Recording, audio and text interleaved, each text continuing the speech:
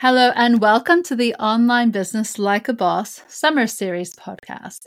In this episode, I want to talk about the age-old question, why isn't my social media audience growing?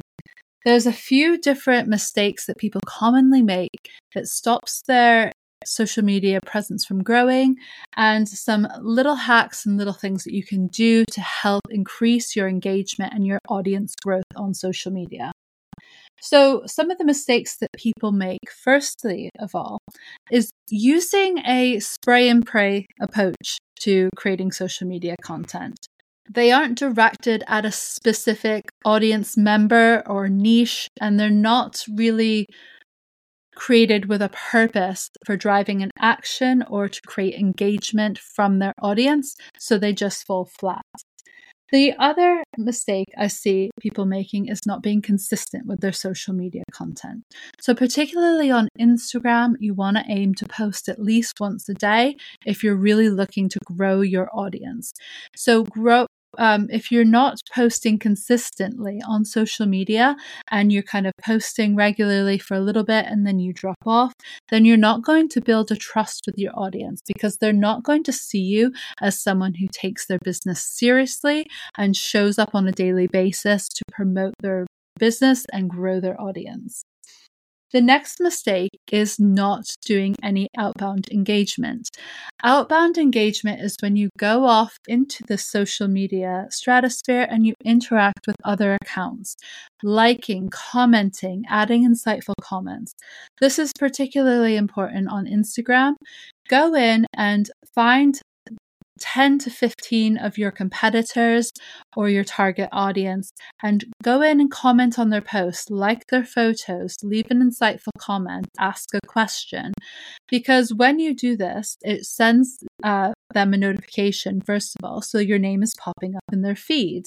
And then they're more likely to go in and look at your profile and interact with your profile or follow you. It's called social media for a reason.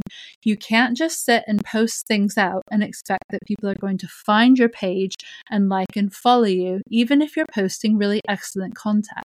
It has to be a two-way engagement. Because when you're interacting with other posts and other content creators, it improves your reach and your algorithm, and people who are coming in and engaging with what you've created will improve your overall growth results. The next one is creating the wrong messaging for their audience.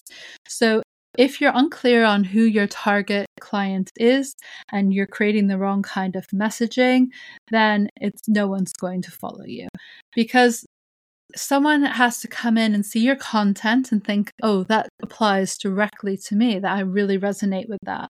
But if you're trying to appeal to too many people, your target audience level's too broad, then it's going to appeal to no one. So really target, niche down into a target client avatar that's very specific and that is related to the offer and the program and services that you eventually want to sell in your business.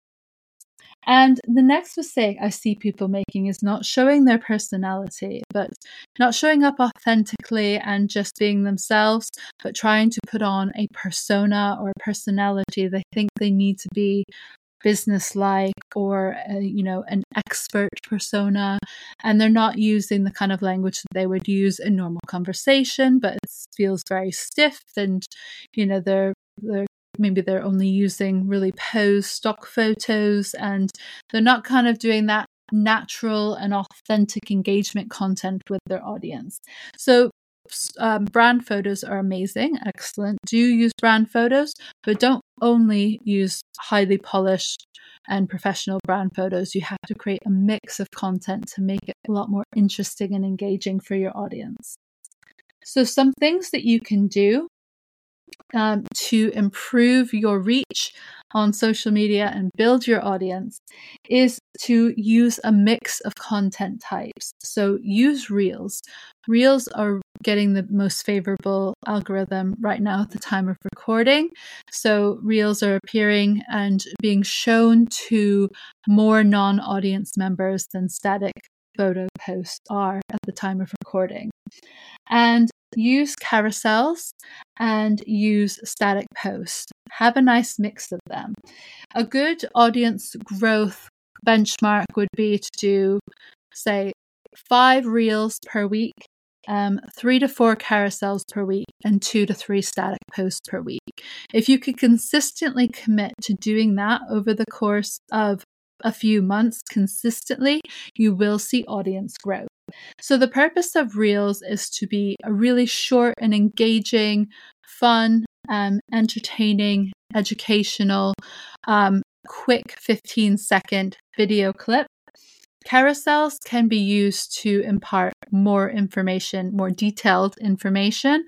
So like how to post or what's working, what's not working, educational post with a really strong hook on that first page to get people to flick through.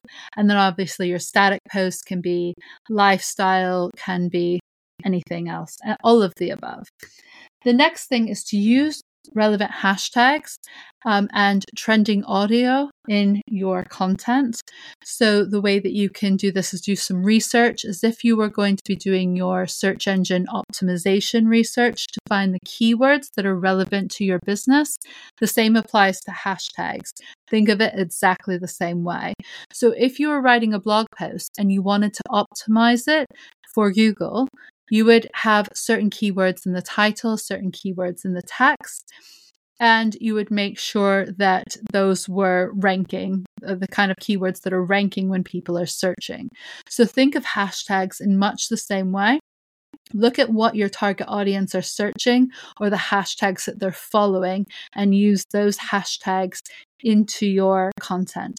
But also make sure that the content and the hashtags match each other, because you can't just post, you can't post about apples and do hashtag cars, because they're going to know that the content and the hashtags do not match each other, are not the same. And then if you're really stuck on your content, follow a really simple posting pattern. So start with a strong hook. Why are people going to carry on reading? So the hook is a one-liner that grabs their attention and makes them want to carry on reading. Then you communicate the lesson or the main point of the post that you're trying to convey.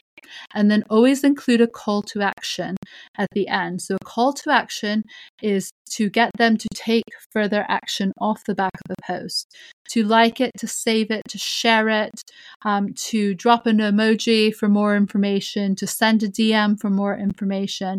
Whatever it is that you want the reader of the post to do to take further action, do not forget to add that in at the bottom of the post. So finally, to get people to more eyes on your content, make sure that you're engaging other accounts.